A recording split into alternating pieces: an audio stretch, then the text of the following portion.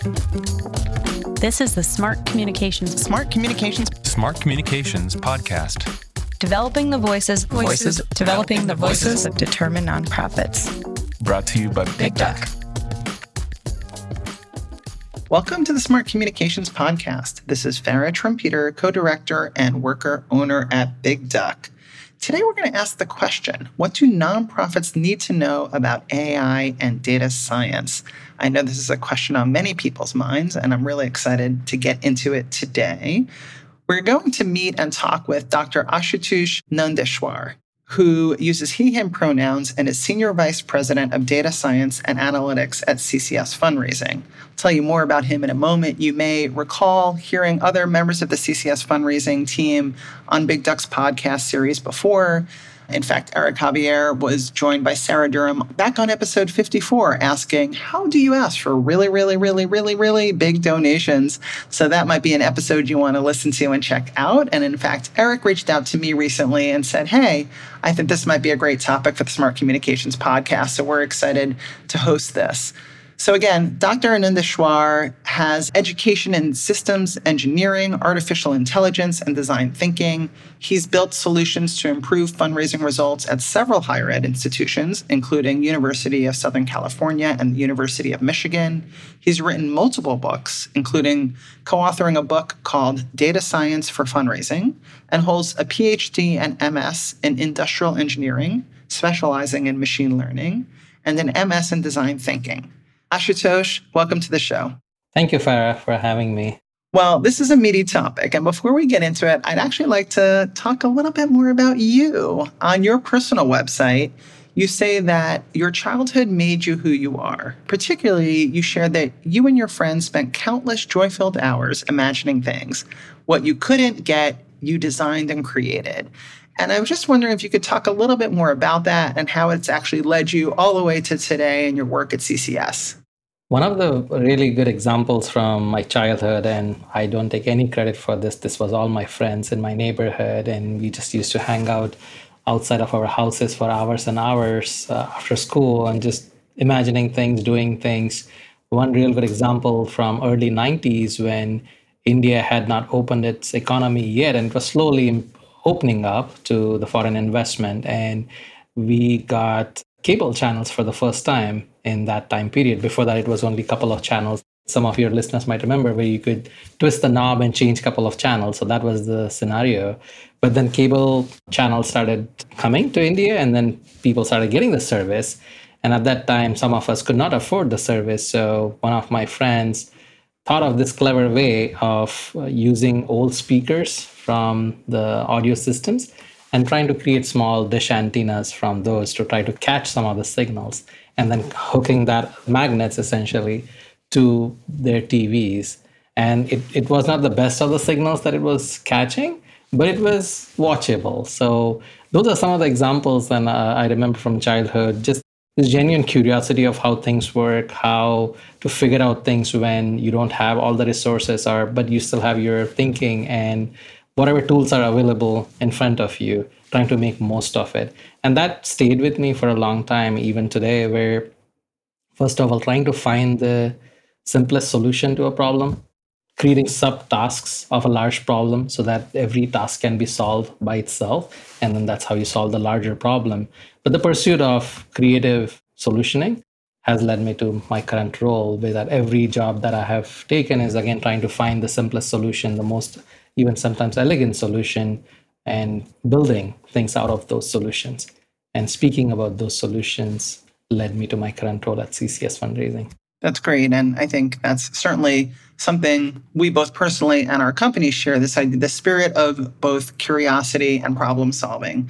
And with that in mind, let's dive into our topic. And I want to zoom all the way out and talk about data and how data can help nonprofits make good decisions. And also, please help me understand, what is machine learning? Well, there are so many layers of how data can help fundraising operations become more effective. At the simplest level is, you can even look at it this kind of, IBM had this analytics maturity curve where they say your journey in analytics, where you are, it starts with maybe at ad hoc level, where you just have lots of different spreadsheets or maybe some papers here and there, but some numbers recorded somewhere.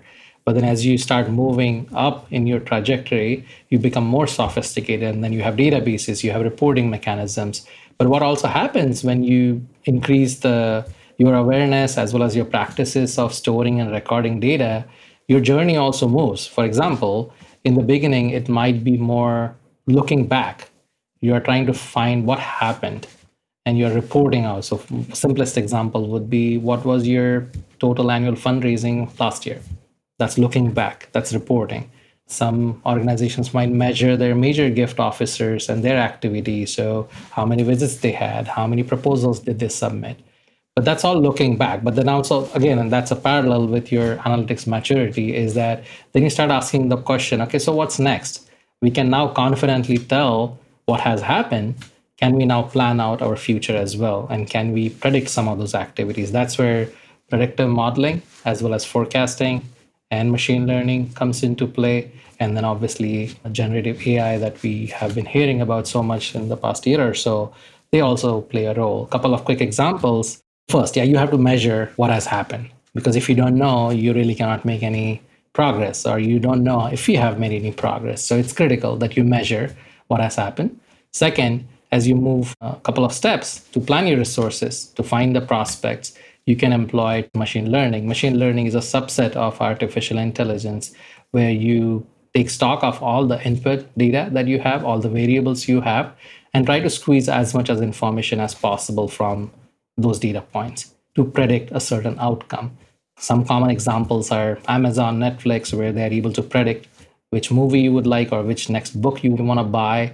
Those are all built upon using machine learning mechanisms. And a similar example for us in fundraising would be, who are your next likely major donors based on their previous giving history or certain attributes or interests and their participation with the nonprofit organization.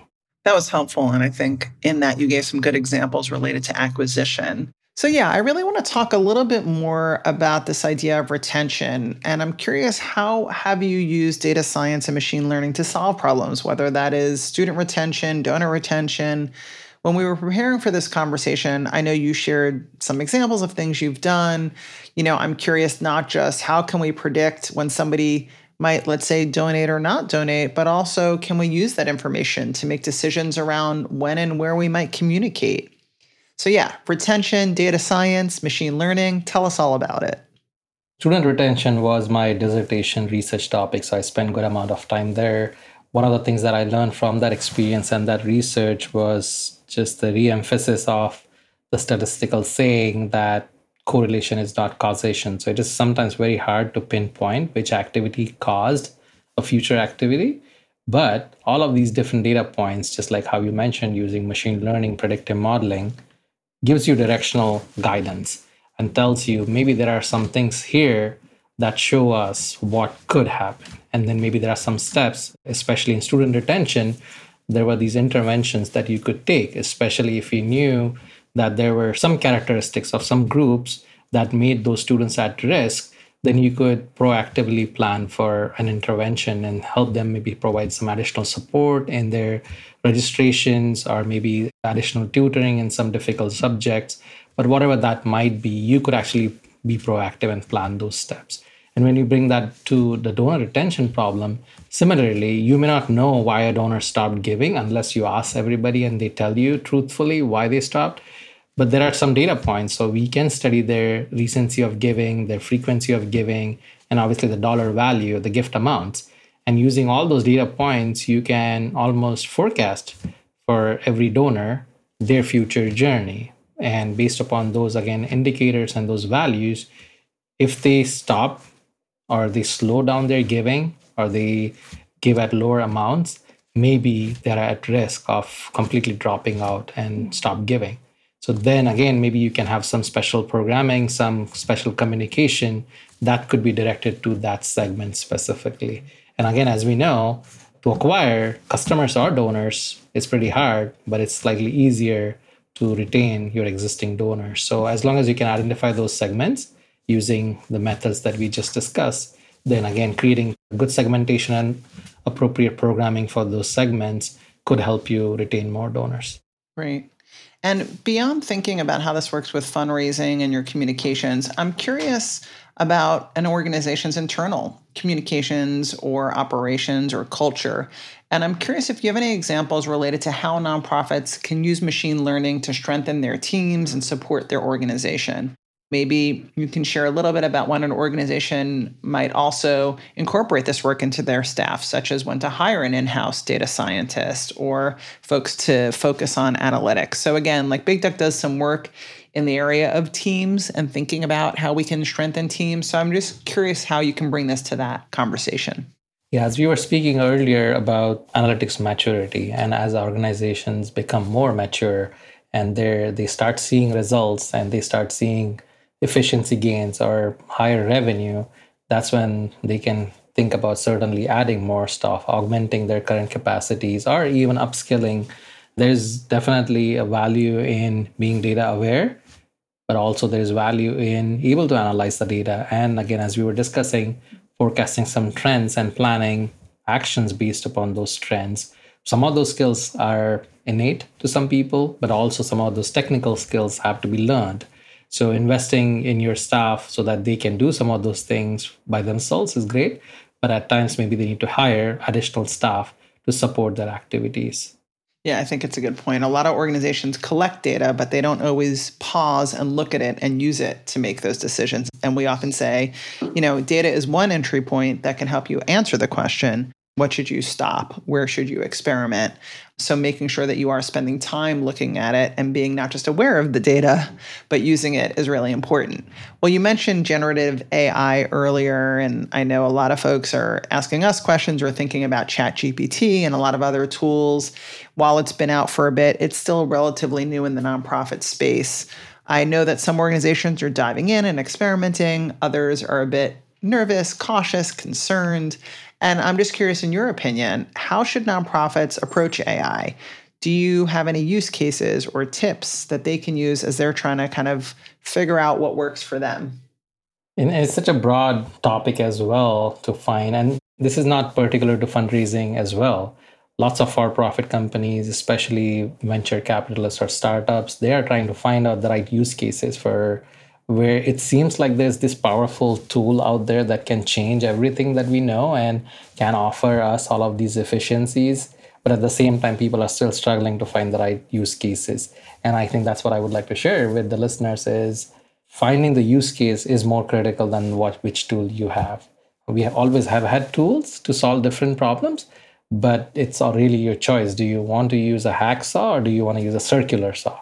And if the problem requires a circular saw, sure, you should use that. But if it doesn't, then your simple hacksaw would work. So that's what I would encourage the listeners to think about the use case and the problems. Is this a problem, first of all, worth solving? Are the benefits clear to us? And then second, what's the right tool to solve this problem? Can I use mail merges? And people have been using mail merges for a long time and they work fine. But if you want hyper-personalization, does it make sense to use ChatGPT or related tools to create very targeted appeals or acknowledgement letters or proposals? Do you really see the benefit from taking that approach? Or do you still have to verify all those different 1,000 various combinations? Then is it really solving a problem? So I would pose it from more first think and then solve. That's how I would approach it. I really appreciate that. Like, be really clear on what you need, and then the solution might not even be AI. It might be something else. And that's a great way to frame that. Well, before we go, I'd really just love to talk about how all of this interfaces with issues related to diversity, equity, and inclusion. I know there's been a lot written about the harm and bias connected to AI and machine learning. And I'm just curious what you have seen and what you think nonprofits should pay attention to as they're entering into this world. There are 2 or 3 potential sources of bias and the dangers with the bias that is introduced in these models. Let's talk about generative AI first. So again, AI became so well known after ChatGPT was introduced, which is based on large language models, also called LLMs. They are built upon all the vast amount of data that users have created, people like us, humans have created, including websites such as Reddit. and Reddit could be toxic. And if the models have learned from that type of language, and the model's main thing is to predict the next word based on previous words, then the likelihood of those models saying something offensive are pretty high. Although some companies have tried really hard to filter out offensive language. Just a couple of weeks ago in Vegas, there was a conference for hackers to force some of these large language models to say something offensive. And a lot of them were successful in getting those models to say something not only offensive, but there was a use case where the model actually gave a recipe how to discriminate against certain candidates when they're applying for a job. So again, the models don't have thinking. They are just reproducing the words based on the words that came before and replicating essentially what we have said on the internet. So that's one source of problem. Second source of problem is just the missing data. Whose stories have not been told yet that are not part of this large corpus of data that we have? If winners write all the history, where is the history of other people who were oppressed or who were quote unquote on the losing side? So that's missing. So it's incomplete. So those are two sources. The first one is maybe slightly easier to solve for. If you see offensive language, then you can filter that out yourself, and the companies will also do a better job at filtering that out.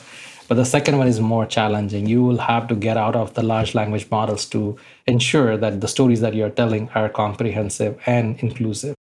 When it comes to predictive models themselves, choosing your variables carefully is critical. Because if you include some variables that, even if you didn't think about those as bias inducing, they could have some inherent bias in themselves. For example, at some organizations, the trend used to be even if the gift or the check was returned by the female partner of the household, the credit would go to the male part of the household. So the person who made the gift never got recognized. The male partner of the household got recognized. And if the data is stored that way, then when you build the models, it would seem as if none of the females have ever made a gift. And then your future models are going to predict based upon that. So of course, that's an easy problem to solve because you just don't include prefixes or gender or sex as part of your models. But there are some other variables that could be deceptive. You would not think that they have some value, but they could actually be biased. So studying every variable carefully when you're building your models is also very critical. Yeah. And in that example, of course, as someone who is married to a woman and identifies as a woman, those models also leave out people who may be in same-sex relationships, or maybe people who don't identify as male or female, or use other identities and expressions. So I think the world has changed, not just with the tools we use, but also our understanding of what makes a family or a relationship. So there's a lot to think about in these conversations. And I think the idea of being curious, asking what question you're trying to answer or think about the use case, but also questioning and making sure you're not just taking the information from these tools at face value, but really pushing it forward. Well, this was really fascinating. If you're out there and you'd like to connect with Ashutosh, you can certainly see what he and his colleagues at CCS Fundraising are up to at ccsfundraising.com. You can also connect with him on LinkedIn. I'll spell out his name if you're out there listening. It's Ashutosh, last name Nandeshwar. So search his name and you'll find him on LinkedIn. We'll also link in to his page over on our website. If you go to bigduck.com/insights, we'll link over to your LinkedIn profile as well as his website, which is at his last name.info or nandeshwar.info. So be sure to check that out. Well, Ashutosh, before we go, any other parting thoughts or words of wisdom you'd like to share with our listeners? I think you captured it, Farah. Just be curious, be on the lookout, keep learning and keep growing. The world is certainly changing, but we don't want to be left out. But also, I would say, extend some grace to yourself because it is too much. Sometimes it's overwhelming. Even some of these leading experts think this is too much. Every day there is a new AI model or something happening. So give yourself some grace, but also be on the lookout and keep learning and growing. I love that. Well, thanks again for being on the show, and everyone out there, have a great rest of your day. Are you a fan of this podcast or Big Duck's other resources on nonprofit communications? If you are, we'd love to hear from you. Please drop us a line by writing to hello@bigduck.com to tell us what you're working on and what topics you need help with. We also welcome getting your feedback via reviews. You can review this podcast in iTunes or wherever you listen. We'd love to hear from you. This is the Smart Communications Podcast, developing the voices of determined nonprofits. Brought to you by Big Duck. Big Duck is an agency that puts smart communications in the hands of nonprofits. We help our nonprofit clients develop strong brands, strong campaigns, and strong teams that advance their missions and achieve their goals. Connect with us at bigduck.com.